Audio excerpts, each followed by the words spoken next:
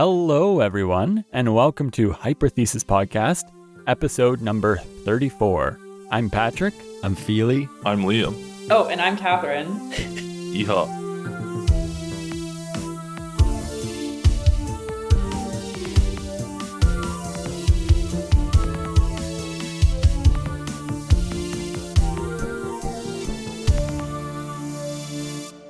Well, as you heard from our intro, we have a very special guest on the show today. We have Catherine Boisvert, who will be joining us to talk about her research to do with atomic force microscopy and some other interesting topics. So just as a quick introduction, before we get there, Catherine is a master's student in experimental condensed matter physics at McGill University in Montreal, and she is currently a part of the Grutter Group. And they scan, or they use scanning probe microscopy to specify. That's a lot of words that she can probably explain a lot better. But she's specifically looking or working with low temperature atomic force microscope system, where she looks at single electron charging events. Catherine completed her honors BSc from St. Francis Xavier University in Antigonish, where we also did our degrees, so that's how we know Catherine.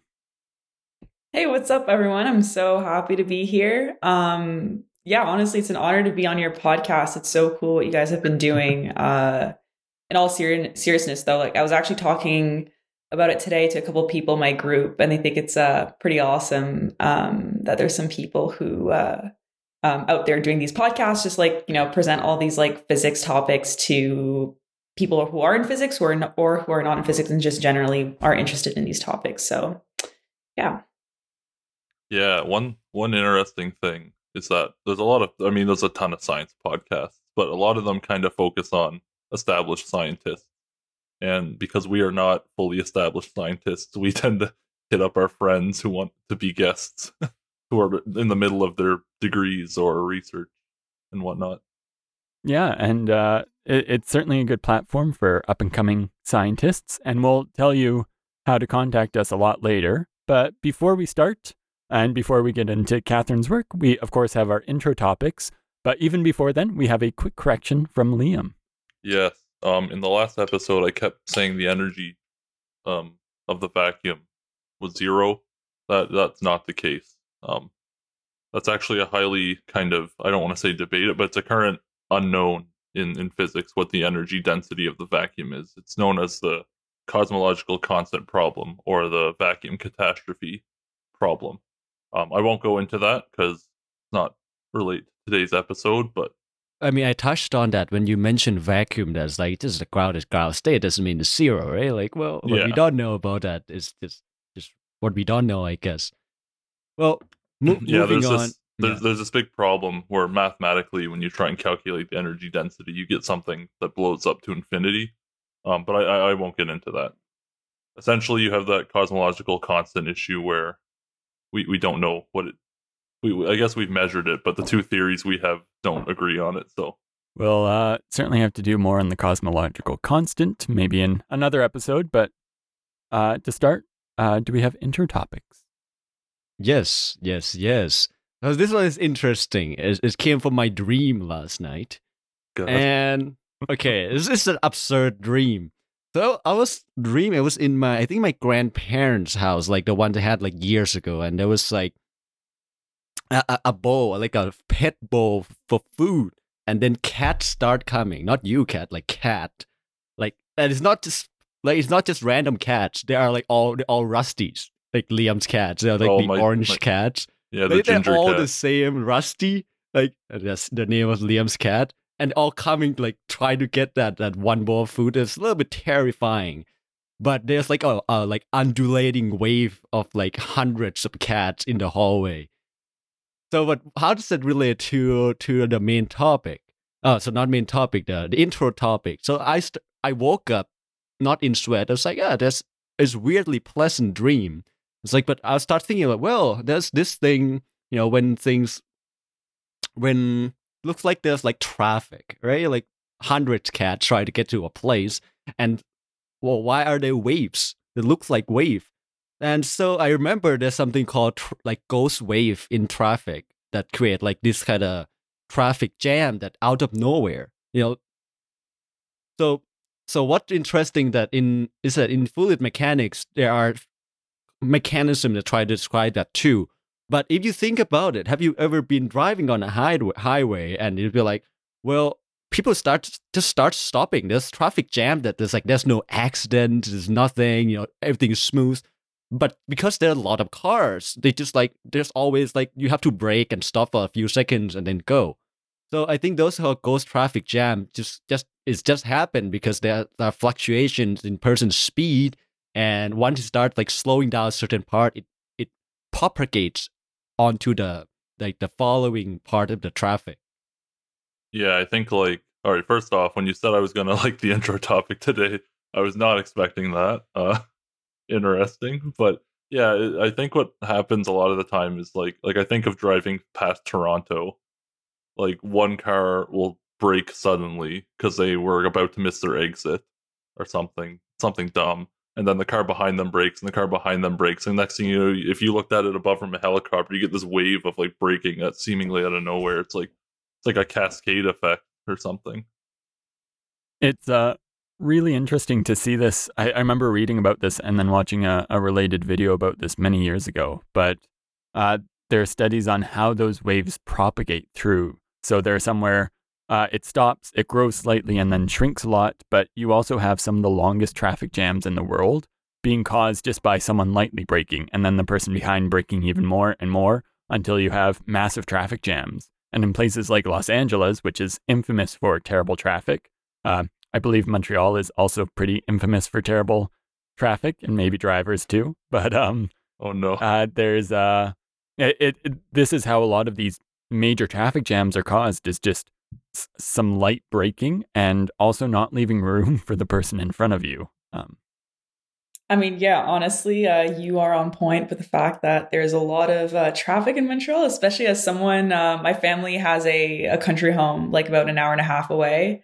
And so I try to get there every weekend, and leaving on the Friday after work around 5 p.m. is the classic traffic jam. But it's crazy. And it's something that you take for granted as well. And it's interesting that Pheely brought this up in his cat dream metaphor, if you will. But yeah, I mean, you're there and you just accept it. But it is a crazy concept that it is you're just there and you're oh, why is this taking 2 hours and a half instead of 1 hour and a half? And it's just the concept of one car slightly braking and then afterwards braking more. And it's just this wave effect. And people don't really think about it that way. But yeah, I mean, yeah, that's super interesting. Well, in a city, that's why people will start to impose public transport like trains, SkyTrain, subways, because they don't abide by these I think it's a problem of dimensionality if you talk more mathematically, right? And Liam would know more because the chaotic systems create one way to create chaotic system is to add dimensions. What do you mean by that? We add more and more particles. The system tend to be more chaotic because it's harder to guess where it's gonna go, right? So any small disturbance is gonna create something that you might not expect, or change the way we look at it. Yeah, I guess more not thinking of it mathematically. I think it just comes down to that all the world's problems, people cause them. People have reaction times, right? If you're at a stoplight and it turns green, on paper, everyone should start moving at once and more people would get through. But realistically, it's the first car sits there for a second and they're oh, the light's green, and they go, and the person behind them moves a little bit. And by the time the person 5 cars back starts moving, it's turned red. It's okay. Have you ever noticed, I don't know, in the men haircut world, but whenever you have an appointment at 3 p.m. or something to go get your haircut, or a dentist appointment or something like that, and you arrive at 3 p.m., but actually they take you in at 3:30 because of the cascade of all lateness throughout the days of all the appointments. And it just and then you're just stuck at the end of the day where it's finally delayed 30 minutes when the first delay was 2 minutes. And that just totally just, messes up all the rest of the day, if you will.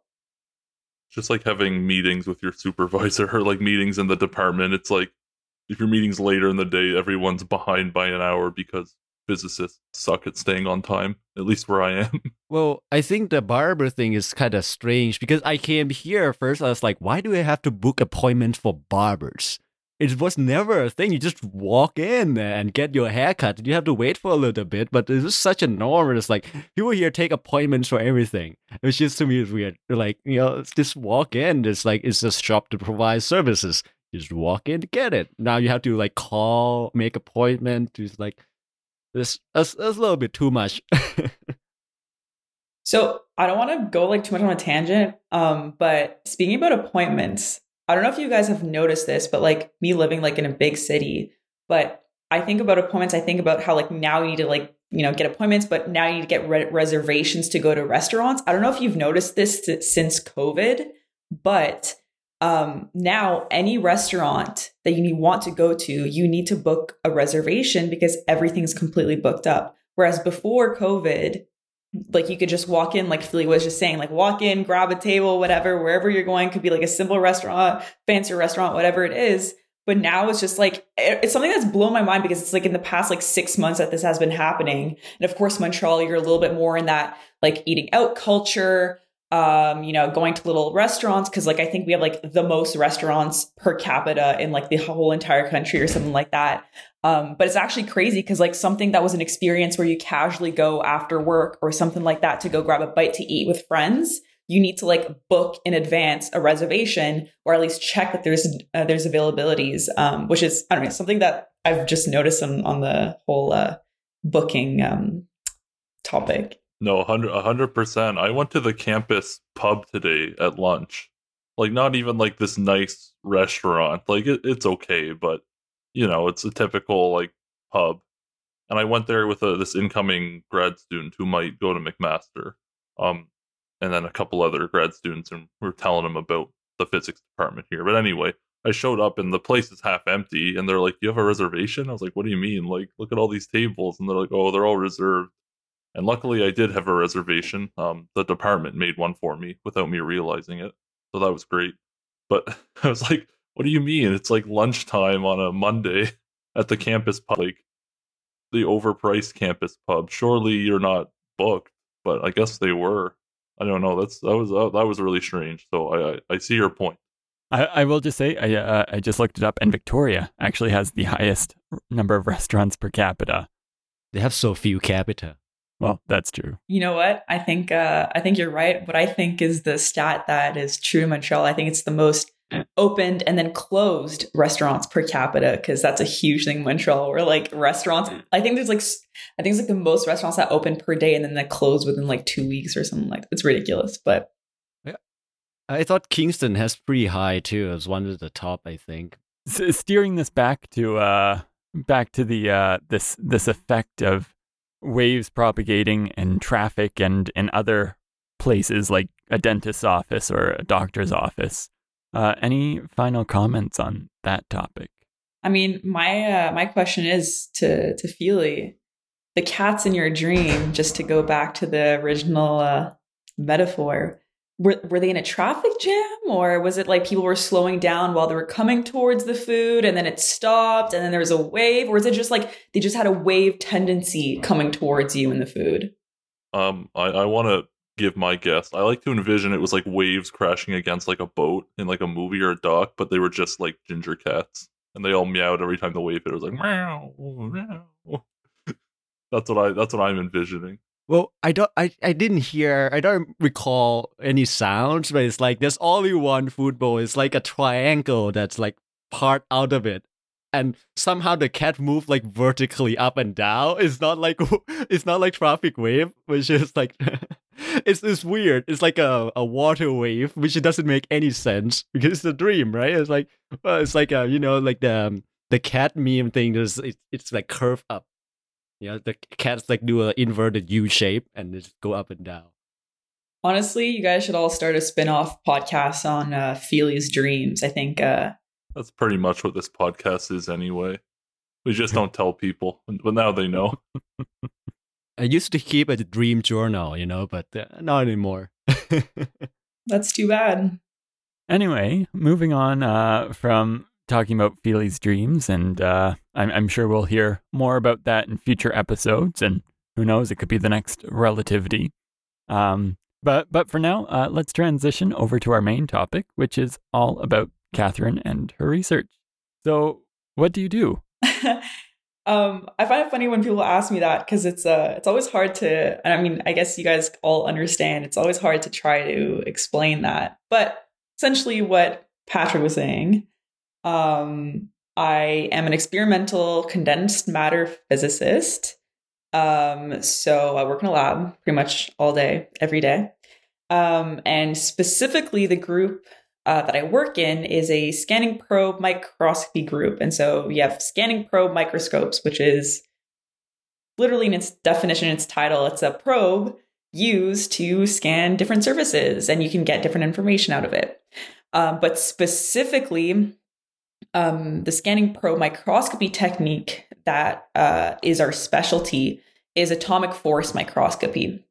Which essentially is a probe that comes close to a surface and depending on the forces that it feels, and we're more interested in long range forces, so van der Waals forces, we feel those forces close to the surface and we're able to detect topography and other cool things at the surface. Specifically, so in our group we have like 9 different AFMs, right? AFM is atomic force microscopes. We have like 9 different AFMs. They all do different things, which is pretty cool because that means you can touch in so many different domains. You can do some electrochemistry if you're doing AFM in liquid. You can do like ultra high vacuum AFM as well to look at like 2D materials. There's also this one bio AFM that we had at one point where someone in our group who had a biophysics background was trying to reconnect neurons actually, just like for fun and trying to see like how that goes with AFM, because AFM, you can use it as a probe and like connect things with it. You can drag it on the surface, but we normally don't drag it on the surface.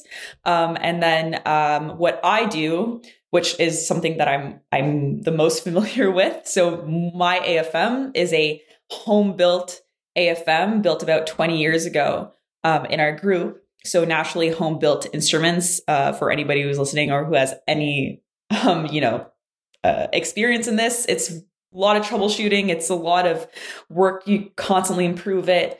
But yeah, so my home-built AFM is a low-temperature AFM. So we go down to 4 Kelvin and we basically, at this temperature, we're able to look at single electron charging events in materials. So there's someone in my group who looks at quantum dots. I'm looking more at molecules and enzymes and looking how electrons are tunneling in and out of your sample, basically, with our low temperature AFM. So I guess that was a very big nutshell, but that is my research in a nutshell. Well, what's the scale of your research in terms of the order of magnitude, right? Are you looking at each individual atoms, like in terms of, like, is it like angstroms? Are they like nanometers, or like what kind of scaling are we talking about in terms? Because in the word microscope, to explain a bit for maybe the younger folks, if you remember labs in like high school, middle school, you look into this little equipment with a lens to see the structure of the cells, right? Cat just basically take a step further to look deeper and deeper into maybe the structure of molecules. Not even, I'm not really sure, right? That's why I'm asking about the scale. Yeah, so that's a good question. And maybe I should rephrase a little bit more my research in that way. Like you're right, like, you have the concept of a microscope in a lab in high school, and you look at different samples, you can see cells. But the thing is that you can't resolve like at like atomic level, if you will, optically. You can't do that. So that's why the probe comes in. It's something that can detect, there's all sorts of SPMs, but ours in our case is like just like this oscillating probe that detects forces. And that's how you image topography. That's how you would like image like an atom or something like that. So to answer your question, Pheely, like it depends on the AFM. So you have AFMs that their goal is to get the highest resolution image of atoms. And there is like publications out there of groups that's what they do. They try to use AFM to image the smallest with the highest resolution. Now, what I do in with my specific AFM, I don't really care about resolution. I care more about molecule size. So sometimes it's in the order of 2 nanometers to 10 nanometers, depending on what I'm looking at. My scan range would be about like it could be like 10. Depends which instrument I'm using on. So like 5 micrometers sometimes if I want something larger, maybe 1,000 nanometers or 500 nanometers if I want something smaller. Sometimes I think the smallest we've gone is 50 nanometers in scan range, but to look at things that are more 10 nanometers or 2 nanometers in size, depending on what molecule you're looking at. So because we're looking at properties, we're less about the resolution of like looking at how, like if I'm looking at an enzyme, I'm not really interested in seeing all the little folding of the protein and everything like that. I'm just looking at how can I use my AFM to probe these like tunneling events. So just to tack on to that, how small is the probe you're using, or the tip of the probe? Like how small is it, and how fast is it actually sampling the surface? So, oh my gosh, you're asking me something that I should know. I forget exactly how small the probe is. You know, it's like one of those information that like you're supposed to know on the spot, but you completely forget. Actually, like, why don't we just look it up right now? That was me during my comprehensive exam. Ask me all these things I'm supposed to know, and it's like, oh god. But like, you know what, like I'm not even ashamed of that. Like there's so much when you go into grad schools, there's so much that you need to know, and that like you just like kind of, you know, all those like little details that you're supposed to know on the fly, it's just like it just kind of like passes. You knew it at one point, and then it just like comes out of your like brain the next point or whatever it is. But like tip probes, they're in the micrometer range, right? Yeah, so they're like about like 10 micrometers or so. But it oscillates. So our cantilevers oscillate at about 150 kilohertz, I'd say. That's like its resonance frequency. But yeah, that's how fast those little things oscillate. That's okay. So that is interesting because it's the concept of atomic force microscopy is probably unfamiliar to like most people, right? Because this technology, is it new, or is it something that been around for a long time? People haven't used it, because when you think about the picture of an atom or molecules, like nobody ever tells us like in high school, oh, this come from AFM, right? So is it a new technology you guys are researching, or is it have been around for a while but hasn't, like the technology hasn't caught up? So AFM is not a new technology. It was, I think, invented in the 80s. I believe it didn't get a Nobel Prize. I don't think. I think it was just like yeah. That's my the end story for today is the 1986 Nobel Prize, which it was for the electron microscope. Half of it was for the electron microscope, and half of it was for a scanning tunneling microscope. So I don't quite. It was partially for AMF, I think, a little bit, but it was so new at the time. Well, the thing is, like the concept of time for us or period is kind of strange. You said it's not new; it's in the 80s, but to me, wow, that's very new. Because to me, like, oh, I'm talking like 1800. Like, so it's like, wow, this is quite a new technology, because you got to understand, right? That's like it takes decades until a technology would be more like practical from a theoretical viewpoint, and to be able to do that in a few years, to me, that is very quick. Imagine how hard it would be to make the first microscope, right? Thousands of years we didn't have this, so we had no idea what bacteria exists, right? So we have guesses for a long time. It takes hundreds of years people to come up with optics and stuff. And now it's like, oh, it's 80s, it's old. Like, oh my god, like we have come so far as a human species, I guess. Yeah, I mean, it's funny that you say that. And you're entirely right. And like that's what like when I first heard about AFM. So when you guys were already graduated from St. FX and I've gone into the real world. And I remember when I was looking into it, I got approached by this professor, so by Peter Gruder. And I started, doing some digging on AFM, and I was like, oh my gosh, like this is such a cool instrument. And I remember talking to Peter Poole about it, or no, I'm sorry, I've talked to Peter Marsland about it. And he was like, Too many Peters. Too many Peters in my life. I talked to Peter Marsland about it, and he was like, oh, that's an old instrument. And then ever since he said that, I was like, oh my gosh, like this is an old instrument. And like, oh, this is like 80s, like all the original papers are from the 80s. Like, what is this? So that's pretty much why I call it like an old instrument, I guess. But I mean, like there's so many cool things. It's just like, it's a type of instrument that you can always like improve. And it's so versatile, like I said, that you can do like such novel stuff with it, and always improve the technique and like use those techniques in like so many different things. So I'm curious about this technique versus something like using scanning electron microscopy or tunneling electron microscopy. Why use this instead of those? So the scanning tunneling microscope, right? You're kind of inducing this like current, if you will, right? And that's how you detect things on the surface. But with this AFM, so how can I describe this? Like your AFM can resolve a lot more, if you will, on this. And you can actually do you can look at a lot of different things. So you can, look at your frequency shift in your cantilever. You can look at your amplitude change. You can look at, your Z change of because there's this whole feedback circuit. So like how your cantilever can adjust its height with its feedback circuit depending on like the forces it feels. So you can it's a little bit more of a versatile technology in my opinion. And yeah, it's just like especially with what I'm doing. So with me looking at these charging events in molecules and in dots and quantum dots, we use the frequency shift of our cantilever to basically access these tunneling events in our molecule. So that's something that an STM can't do,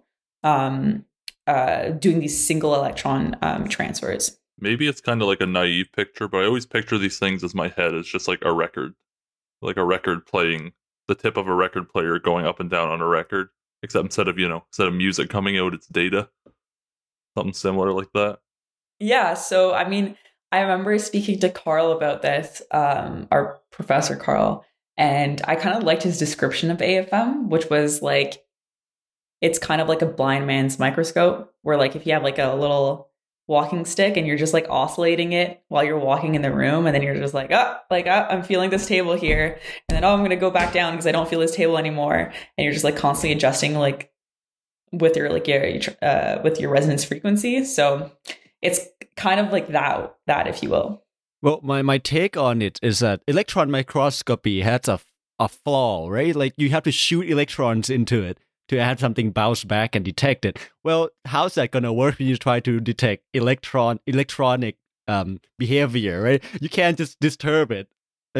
So AFM makes more sense in terms of trying to find things with interactions, and it's to me it's more passive than just imagine like invasive surgery, right? You're shooting electrons into the system, and now you're more gentle with it. Yeah, 100%. Yeah, like you brought up something that I forgot to mention. It's that it's being it's less invasive for sure than STM or SEM, which makes it you can look at things that are that's where the I don't know how to say this. I'm a French person.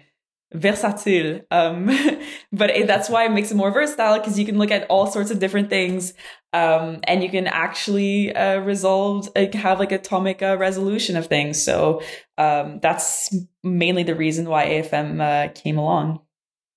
So apart from the methodology of AFM, so can you tell me about your interest in what you're looking at, right? Like maybe you're interested in AFM, but what's your interest in what you're looking at? Are you interested in like, oh, these molecules are so cool, or like these interactions are like fascinating? It's like, what got you to look into like using the methodology you have onto the sample? Yeah, so I mean, one of the things that really interested me in this group, but also particularly in the instrument that I'm using, is the fact that it's not just topography, right? That I told you, like, I'm not interested necessarily in resolution and all these beautiful pictures of quantum dots or molecules or enzymes or whatever. We're actually looking at quantum properties of these dots or these molecules or these enzymes. And I thought that was pretty cool because, I mean, I like when a certain field touches different things, right? I'm in condensed matter physics, but I'm looking at quantum properties of certain materials. And I'm also looking at quantum properties of enzymes. So that touches also biology. And I'm also looking at the electrochemistry of these molecules or these enzymes. So I'm touching like so many different things and fields, which I thought was really interesting. And specifically with this instrument, what I thought was really cool is going at this low temperature, we can actually look at these single electron charging events. And that what you basically see, and I'm not going to go into all the detail because I don't want to like go like super into it. But you see like these rings that occur around your molecule or your dot. And that's basically your cantilever that's accessing the different energy levels of where electron can tunnel between the electrode and the molecule that you're looking at or the quantum dot that you're looking at. And that's what I thought was cool. It was like, wow, okay, so we can use something that like originally was made to look at very small scales of materials or atoms or whatever it is. And we use that instrument to actually quantify these quantum properties of different stuff that could be useful. The quantum dots, I mean, classic study, it's studied to potentially be used in quantum computing. And the molecules and the enzymes specifically that I'm looking at, the reason why I'm looking at these quantum properties and using my instrument is to hopefully use enzymes as a biomimetic analog. So that basically means using a biological process and technology. So using their process in sustainable energy development. So it's like, hey, I'm looking at properties of this enzyme using AFM to possibly understand this even more and actually harness its potential in sustainable energy production. Oh, what a great answer. Which leads me to the next question, really. Because I remember in undergrad, you were more of a theorist, and now you switched geared completely. So can you tell me about that journey? What made the change? I know you talked about, looking up, you got approached by this and you start researching on it. But to me, like, at least personally, to me, I can't see myself working in a lab, like I knew myself like, well, I probably can do it. I mean, I actually like the labs that we did in undergrad. I did it pretty well. I mean, I did all the labs pretty well, but I know that I'm not gonna be a experimentalist. Like I know this, I'm TAing the labs right now, and I'm having some fun with it. But I understand, I always say this, I like cooking. I cook for people. I love it, but I don't want to be a chef. I understand what a good food is, and I understand the importance of it, but I don't want to be a chef. So that's my view. What's yours? Wow, that is that is a loaded question. Wow, well, because I have like so much to say about it, and this is not the first time that people have asked me about it. But essentially, when I was an undergrad, you're right. I was, for those of you who don't know, I had the same supervisor as Pheely, and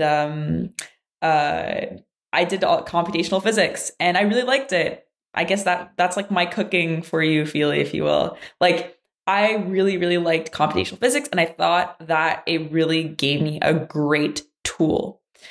However, the university that we went to, SynFX, like, I mean, Patrick, maybe you can comment on this as well, but like, the experimentalists in the department, like as in the profs, don't have a main lab there. They don't do their hands-on experimental work there. So if ever you want to go into experimental physics as an undergraduate research student at SynFX, if you're lucky, they send you maybe for like a few weeks or something like that to a lab elsewhere. But most of the time, you're probably just getting data from a lab elsewhere and just analyzing that data. So I wasn't really exposed to that type of experimental work at SynFX.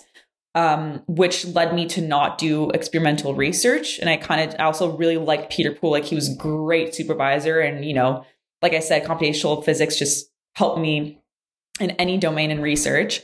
But I did really like the labs at SceneFX. I thought it was a lot of fun. I was also really good at them.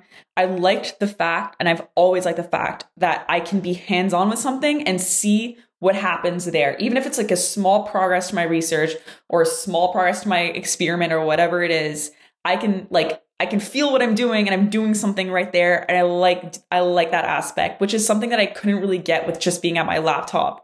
As a theorist. And then when I, like Pheely was saying, I was looking at AFM, I thought it was really cool. I met the group members. I was like, wow, this is the place I want to be there 100%.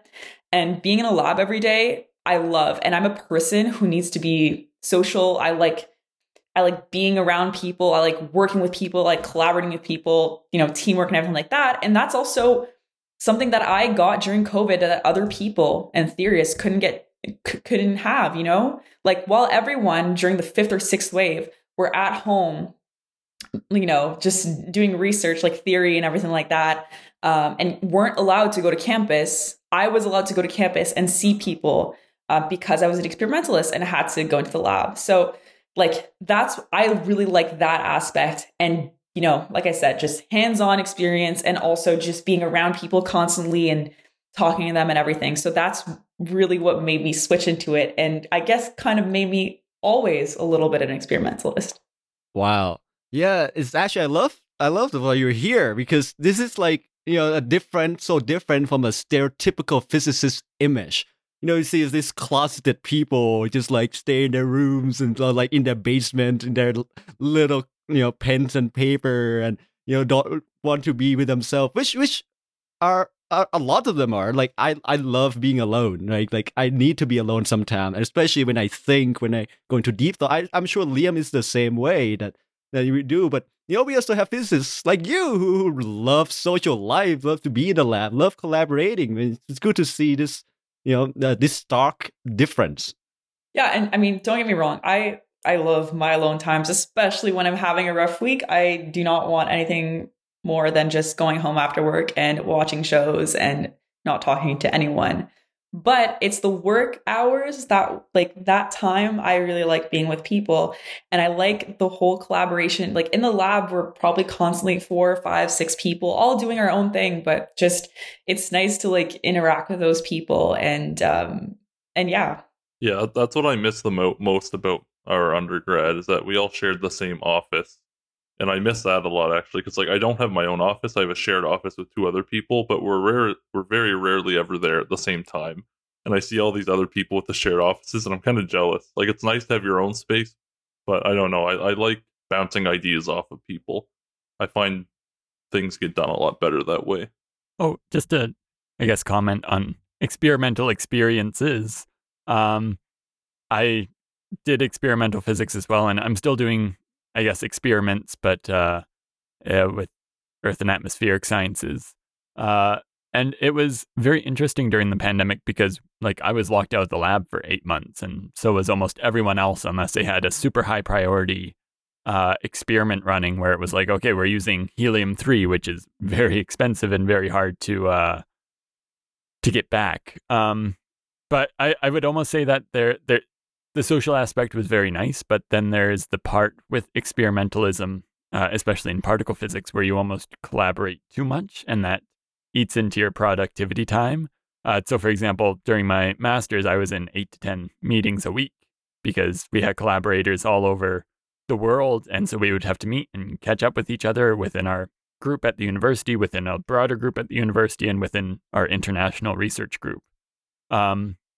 So it was very, I guess, draining at times, the social aspect of it, because you're trying to share ideas, but it's almost oversharing and having too much feedback. Whereas in the case of my current lab, we all work in the same lab space or in the same cubicle lab space.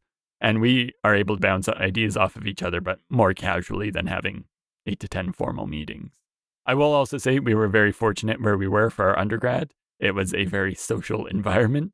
And so I think that's benefited us after talking to people in many different scientific fields. It seems like collaboration wasn't always encouraged in the way that we collaborated with each other.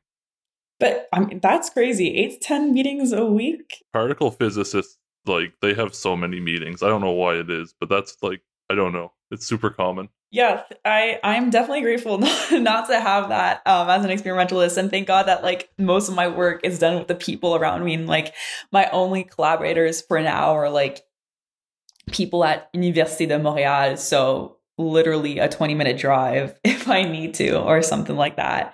But just to comment quickly on what you were saying, like, yeah, we had such a unique undergrad experience, which I'm really, really thankful for. But that's also something that because I loved it and because it was such a main part of as to why I loved Saint FX, I was actually kind of looking for that in my graduate years, if you will. And I found that actually at McGill. McGill is awesome in terms of social aspect, which wasn't actually pre-pandemic. And I feel like because of the pandemic, because of like people being all like closed off and not seeing anyone, there was just a wave of grad students in physics specifically that were like, let's do something. And then it turned into every Friday after work, we'd go to the park and like, you know, play games and like have a couple of drinks, or yeah. And then just enjoying their time there turned into having intramural sports, composed of only physics students, trivia nights every week, just all these sorts of events, which was really, really cool. And I kind of like found a little bit of what I had at Saint FX at McGill, which I love. And I think it's so important. Oh, I mean, obviously everyone's different, but at least for me, it's so important for me to have that balance between working hard and like really like, you know, going into your research and just completely shutting off everything that's going on around you to focus on the research. But also I love having those social breaks where like, oh, you know what? Like after work today, I really want to go to trivia with my friends, my physics friends, and just like blow off some steam there. Or, you know, go play hockey with some physics people or stuff like that. Like, I just love that whole balance aspect that I found at McGill, which is really cool. Well, I think one thing that's kind of a little bit missing at X in your year, especially because you have a smaller year, that's like it's hard to find physics people to basically like hang out with all the time. Like my year, at least, you know, we have a few people, but most of my friends are not physicists. Like, you know, like in undergraduate, they're all from various programs, and you know, physicists has a certain quirkiness that's associated with it. You know, especially when I meet in graduate school, it's like, oh wow! I mean, there's people who know what a lot of what I'm talking about. I know what they're talking about. Like they're talking about interesting things they work on, and I think there's one part that's kind of missing in terms of almost like in terms of like a diversity of ideas that you get in graduate school, that people are doing like they want to be expert in the specific field, and they're super cool because like it's you know, they kind of want to devote their life into that, right? And for someone that have that much commitment, you know, there's always interesting story. And you know, I'm not saying there's not good thing about having a different, you know, friend group with different fields. But I think it's super valuable that we had all these, like, it makes us, to me, in my opinion, like more rounded as a person. You see all these chemists, biologists, artists, you know, social workers, or people who work in different fields. Like, well, you know, physics is not a know-all and all of things, right? I mean, just to say, as someone who no longer studies physics, I get that a lot. And it was nice to get experience with different people and different research. Like, I didn't do physics research for some of my undergrad. I did biology and chemistry, and so getting that well-rounded approach kind of kept me interested in other areas, and now I study forests from space. So that's very different than particle physics, but it's very good to be social and in that kind of environment where we're able to experience other ideas, and even using some of those ideas and pulling them into what you're researching. So, for example, I was trying to make electrodes for a certain part of an experiment I did during my master's, and I pulled a lot of the knowledge that I did from looking at sea slug brains. So there was a lot of overlap, and even transferring into this new program, there was still a lot of overlap between analysis and data analysis, because it's all just big data nowadays. Yeah, I was on rails. I was very kind of like, I have one goal in mind and I'm going for it. But yeah, I actually regret that. I think getting that broad kind of knowledge from different fields is the way to go. It helps so much. Like bouncing ideas off of people who aren't physicists is like one of my favorite things to do. I know you guys have some comments, but for the sake of time, Pheely has not asked his favorite question yet, so I'm going to ask you, Kat. He always asks our guests. Well, I'll get him to ask it because he can ask it better than I can about your hopes and dreams. And that's actually what I was about to ask. Like, is this like the tougher questions? I almost. So, Kat, what's your hopes and dreams? What do why do you see yourself? You're doing an AFM and stuff, but really, like, what do you see yourself in terms of not just as physicists, as a scientist, basically, right? Like moving forward, do you want to be an AFM expert, or what type of things you do? Because in grad school, things change. People change in field to postdocs to do completely different things. You don't have to think about it much right now, but I think it's just good exercise. Maybe you already have some kind of dream that you want to be. Like, who do you see yourself be? Okay, let's put it like this. Let's look at your potential self. Who would you like to be? That's a really good question. And that is something that I actually ask myself pretty much all the time. And I always keep that in mind, whatever I do, because it's so important, in my opinion, to know what your like general goals are. And you're entirely right, Pheely, not in the sense of like, 10 years from now, I want to have this position at this job and I want to be making X amount of money, or I want to be at this university being a professor. I mean, like just generally what you want to work towards and how you want to apply the things that you're learning right now, especially as a grad student. We don't get paid that much. You work tireless hours. Like, why are you doing it? What's the reason you're doing it? And I think that's always important to ask yourself. So to answer your question, well, I mean, for those of you who don't know me, I'm like accepted my PhD position at McGill. So I'll be starting that in the fall. So clearly that will occupy quite a few years, quite a bit of time in the next few years. But afterwards, I don't want to go into academia. I don't want to go do postdoc and go into become a professor or something like that. I'm not interested. I don't want to become, obviously, by the end of my PhD, I'll become some sort of expert in AFM in a specific field of AFM. But most importantly, what I thought was really cool, and I didn't mention this before, but in the experimental work that I do, I'll have so many tools, right? I'll have basically an electrical engineering back pocket of tools, if you will. I'll also, I'll have some avid coding tools as well, because I'm always updating some code. So I will have that in my back pocket. Obviously, I'm not like a lot of you here probably, but I'll have that. I'll be doing some electrochemistry, some bio stuff, all these different types of tools that I hope to be using in some sort of technology industry. So quantum computing really interests me.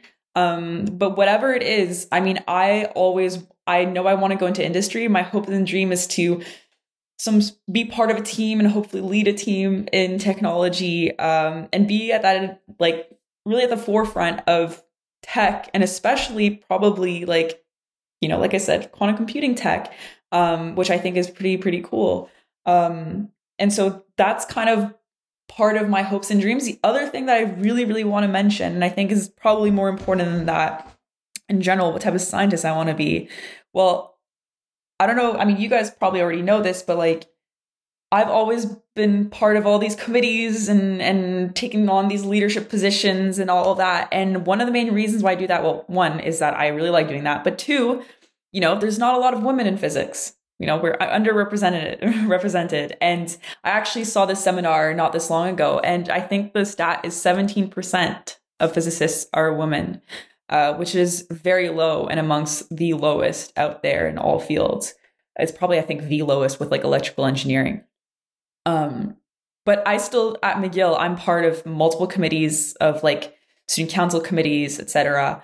And what I hope by doing this today and what I do at McGill and everything like that, and what I've done in the past, is to become that leader in physics and as a scientist, as a woman, and hopefully get more women in physics and inspire more women to go into physics, because I do think that we need to bridge that gender gap. So I guess that answers your question, kind of what I want to be later on. Fair, yeah, super answer, Pheely. Yeah, I like it, because basically, well, the way I understand it is like you don't want to follow your passion, right? You want to follow your passion. So your PhD, your master, your graduate school, basically you're trying to equip yourself with the tools that allow you to do that. Even though, for a lot of people, you do that in undergrad, right? And that's enough for a lot of people. But if you want to work in advanced tech, it's imperative that you equip yourself with these highly advanced, complicated tools and ideas and this thought you discuss with people in your field, and there are industry that only hire like PhDs, right? Because there are technicalities that requires that comes with doing PhD, like learning how to do research. I think that is very good. It's like, because the PhD does not necessarily mean you got to be in academia. I think that's what a lot of people have, that kind of misconception. That's like, oh, you want to teach? No. They are actually, you learn to be a researcher. You learn how to do research, how to work in complicated, advanced ideas. Yeah, and that's really interesting that you say that, because one of the things that I valued, I'm just quickly going to say this, but like one of the things I value about my group is that my supervisor actually like wants us to go into industry, like also wants us to go into academia, but we actually have a lot of, I'd say like maybe 50% or something of grad students that are in the group after their master's or after their PhD, they go into industry, and they all go like on all sorts of different things. Some people go into software startups. Some of them go into the Canadian banknote company, which you have to sign a whole NDA for, which is this whole crazy story too. Some people, just go into academia. Some people go into other different industry or businesses and stuff like that. So it's really, it's you have, that's what I was saying, you have all these tools and you become a pretty big expert with all those tools. And so you're kind of, you can go into all sorts of different fields, which kind of keeps my doors open, which I really like. Yeah, you've really equipped yourself well for your future, I think, with like coding, like lab experience, and especially in that industry as well, like the atomic force stuff. That's huge. So quick, one last question. So like you said, science, or at least physics, is unfortunately predominantly old white men, as we know. I mean, that'll be me one day. Apologies, but what got you? Why did you decide to pursue physics? What got you into it? Because that's always an interesting thing to hear about. Everyone seems to have a very different story. So I have my story is very interesting. I'll try to keep it very short because I feel like I've been talking so much during this whole thing. We can have a slightly long. I have a very short story today, so it works out. So I have a very, it's kind of a complicated thing. So when I was in high school, okay, where can I start this? When I was in high school, we had this thing called Career Day, okay, where alum from my high school would come and explain what their career was and everything like that. And it was always the same thing. It was lawyers, business people, like CEOs or whatever, just people like with their own businesses. And it was doctors, like medical doctors. Like that was the main thing. And then maybe like some sort of, there was a social worker or maybe fashion designer or stuff like that. There was no one in engineering or physics ever. And so my family's, they're all business people. So I have zero like exposure to physics, except for in class. And in class, I was like weirdly good in physics. Like it was so weird. And like the smartest people in my class were like, what is going on? Like, why is Catherine like getting like almost 100s in every single thing? And I was like, I have no idea. But then fast forward, I went to CEGEP. For those of you who don't know, CEGEP is just a transition school between high school and university. It's one of those weird things that Quebec does, which I actually really like though. And when I was in CEGEP, I did IB history because I was like, okay, well, I don't really know what I want to do. I know I don't want to go into business. I don't want to go into medicine. I don't want to go into like law. So I was like, I'm just going to go into something that I'm passionate about, which is history. And then maybe I'll go into academia. But in CEGEP, they force you to do, in IB CEGEP, they force you to do all your math courses. So your Calc 1, Calc 2, probability and statistics. I loved Calc 1 and Calc 2. And it was just so satisfying for me. And then I was like, okay, now I need to decide where I need to go for university. And then I was looking at programs and I was like, okay, I guess I'm going to history. It's not the most ideal thing in the world, but whatever, it is what it is. And then I started thinking, what's one thing that I regretted not doing? And I was thinking a lot, and I was like, wow, like I had friends who were doing physics courses. I'm like, man, I wish I was doing physics courses right now, which is probably weird to say, but I mean, that's the thought that popped into my head. And then I had originally applied at 5 different universities in the UK in history. And then my backup university was McGill. And I actually only got waitlisted for one university in the UK. And that destroyed me for some reason. I was like, oh my gosh, I didn't get into any universities. I got waitlisted on one. And then McGill was my backup and it got accepted. And I was like, you know what? I'm going to take the fact that I regretted not taking physics. I'm going to ask McGill, like, can I switch into physics? And they did this whole plan for me. They're like, okay, you need to take these courses, these first year courses, because you didn't take it in CEGEP. And then when I had to make the decision between going to history in London or physics at McGill, I was like, okay, London is really cool, but I'm going to choose physics at McGill. And then I went to McGill, detested McGill as an undergrad student. And anyone can confirm with me, like everyone feels the same way. And so one day I just looked on my laptop and I was like, what are the best small schools in Canada? And then St. FX popped up and they had a great physics program. And ever since I've been in physics at St. FX, it's been the best decision of my life. It's just been like so great and amazing. And I instantly fell in love with it. So that is my very long and very zigzag journey into physics. But I'm glad that, I guess like the moral of all of this is that I'm really glad that I've always listened to my instincts in deciding what I want to do or what I don't want to do and just going for it. Nice. I love that story. My favorite thing is how everyone seems to have a very a completely different story about why they got into physics or science or whatever. I mean, some people like me, I have a very basic one that I won't get into, but it's good to hear interesting ones.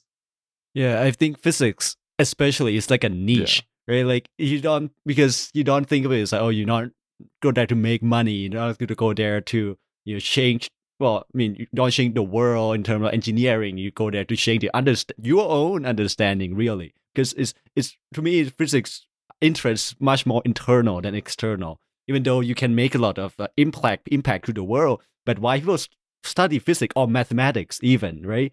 It's because they're curious. Just to me, it's an important part, very important part of the human nature. Yeah, and I feel like I don't know what yours is. You guys' backstory is as to why you went in physics, but I feel like a lot of people, it's like, oh, like when I was 10, I was like looking at the stars and I thought it was so interesting. And then I looked at a telescope and I was like, oh my gosh, what's out there in the universe? And I'm like, to be honest, that's never happened. Like, yes, I looked at the stars and I was like, wow, this is really cool. But I never really thought of anything more than that. It's not like I like saw the Feynman lectures when I was like 10 and then just like, oh my God, like physics is what I need to be in. It's just like, it's weird because you're right. Like if you're an inherently curious person and you like, obviously you like math and you like all that, like it's so cool once you discover, even if you're 18 years old and you discover it, or you're 10 years old and you discover it, you're like, wow, physics is actually really cool. And it really quenches my thirst for that curiosity. You know what I mean? So I don't have that 10-year-old story, but I do have an 18-year-old who stumbled upon it and was like, wow, I'm happy I stumbled upon it. Very nice. Very nice. My stories are definitely, I mean, I would get angry in like high school classes when I couldn't get things. I'd be like, I'd get a physics problem for homework, and I would just like sit there and stare at it and be like, why can't I understand this? And then I'd hyperfixate on it. Next thing you know, physics was the only thing I was good at. So, Well, just in the interest of time, and so we don't delve too deep into each other's physics backgrounds and why we did it, you can listen to previous episodes for some clues. Are there any final thoughts from you, Catherine? I mean, no, but honestly, I just wanted to say, like I said at the beginning, like this is awesome that you guys are doing this, and it's kind of nice to take the time to talk about my research to you guys. And I feel like, like as I think Patrick mentioned this at the start, we've known each other for quite some time now, and it's just nice to touch base and to talk about all of this, and to talk also about it with everyone who's listening, which is really, really awesome. And I just want to emphasize again, it's really cool what you guys are doing. And I think that it's so important to just talk about it. And I think physics is something that is not talked about that often, and should be talked about more, especially with the general public. One cool thing about this. So thanks so much for coming on. Our old undergrad prof, which you mentioned earlier, one of the Peters, Peter Marslin, he told us that he hasn't ever. A bunch of us who graduate from our undergraduate at St. FX, we still talk all the time, and we're in contact. We have this big Discord group, and he told us he's never seen anything like that before. Usually, when you graduate from your undergrad, you just kind of like move on, and you still have like a few friends that you talk to, but he's never seen so many of us stay in contact. So it's great that we're doing, like, I love this kind of stuff so much. But I just want to mention, and I want to make sure that everyone who's listening knows this. Pheely, Patrick, and Liam are the people who included me the first day that I arrived at St. FX, and who included me. Oh, what? Yeah, I mean, I think it was Patrick mainly first. But I remember in the first week, I like hung out with you guys, and I'm not joking. I'm not like exaggerating or anything like that. It's honestly because of you guys that made my experience at St. FX so much better. And to emphasize also on what Peter Marslin said about how it's really cool that, we kept in touch and are still hanging out, even if it's virtually, you guys are what created this whole dynamic between all the different years at St. FX, all the different, people in different years at St. FX. And I think you guys should be really happy and proud about it. And I'm really thankful for it as well, because without you guys, my experience at St. FX would probably have been different. And I'm just really happy that all of you were so inclusive and wanted to hang out with me and wanted me to be part of your group, even though I was 2 years younger. So thank you for that. All right. Yeah, that's great. I have some little bit of final remarks too from your origin story. Sounds like you're like a physics late bloomer, right? So that is really cool. You don't see it that much because there are the mathematical requirements that people have to go through in the earlier years of life. But I mean, you're pretty exceptional. Pick it up at 18, So that's good. And coming here, being together, I think is such an important thing too. It's so quick, but yeah, me and Pheely and Patrick are always like, our whole physics careers, we're always like nagging everyone. We're like, come on and hang out with us. Yeah, let's like have an event and get together. Like the group stuff, that like all the social activities. Like we love that stuff, and I mean, a lot of it's Pheely. Me and Patrick are there, but Pheely's like the driving force, I think, for that. So God bless Pheely. What a legend. Well, it's certainly great that we still talk to each other, and expect some future people from St. FX who we went to school with to be on this podcast. But thank you very much, Catherine, for taking the time to be here. If you are interested in being on this podcast and you didn't go to school with us for whatever reason, there are many different ways in which you can contact us. You can send us an email. Our email account is hyperthesispodcast@gmail.com. So you can ask questions, you can leave some comments, or you can leave some ideas for future topics to discuss. If you'd like to be a guest and share with your experience in your own research field, we would be more than happy to have you, whether you study physics or biology or chemistry or whatever it may be. We're interested in all types of sciences. You can also find us on Instagram. We are at the Hyperthesis, where we will post updates, memes, and some behind-the-scenes looks for different episodes. so you'll be always updated when we post an episode. If you want to watch our videos or listen on YouTube, we also have a YouTube channel. You can just search for Hyperthesis Podcast, and we should pop up. We have, I think, all of Season 1 and a bit of Season 2 on there right now, and we're working on processing more episodes.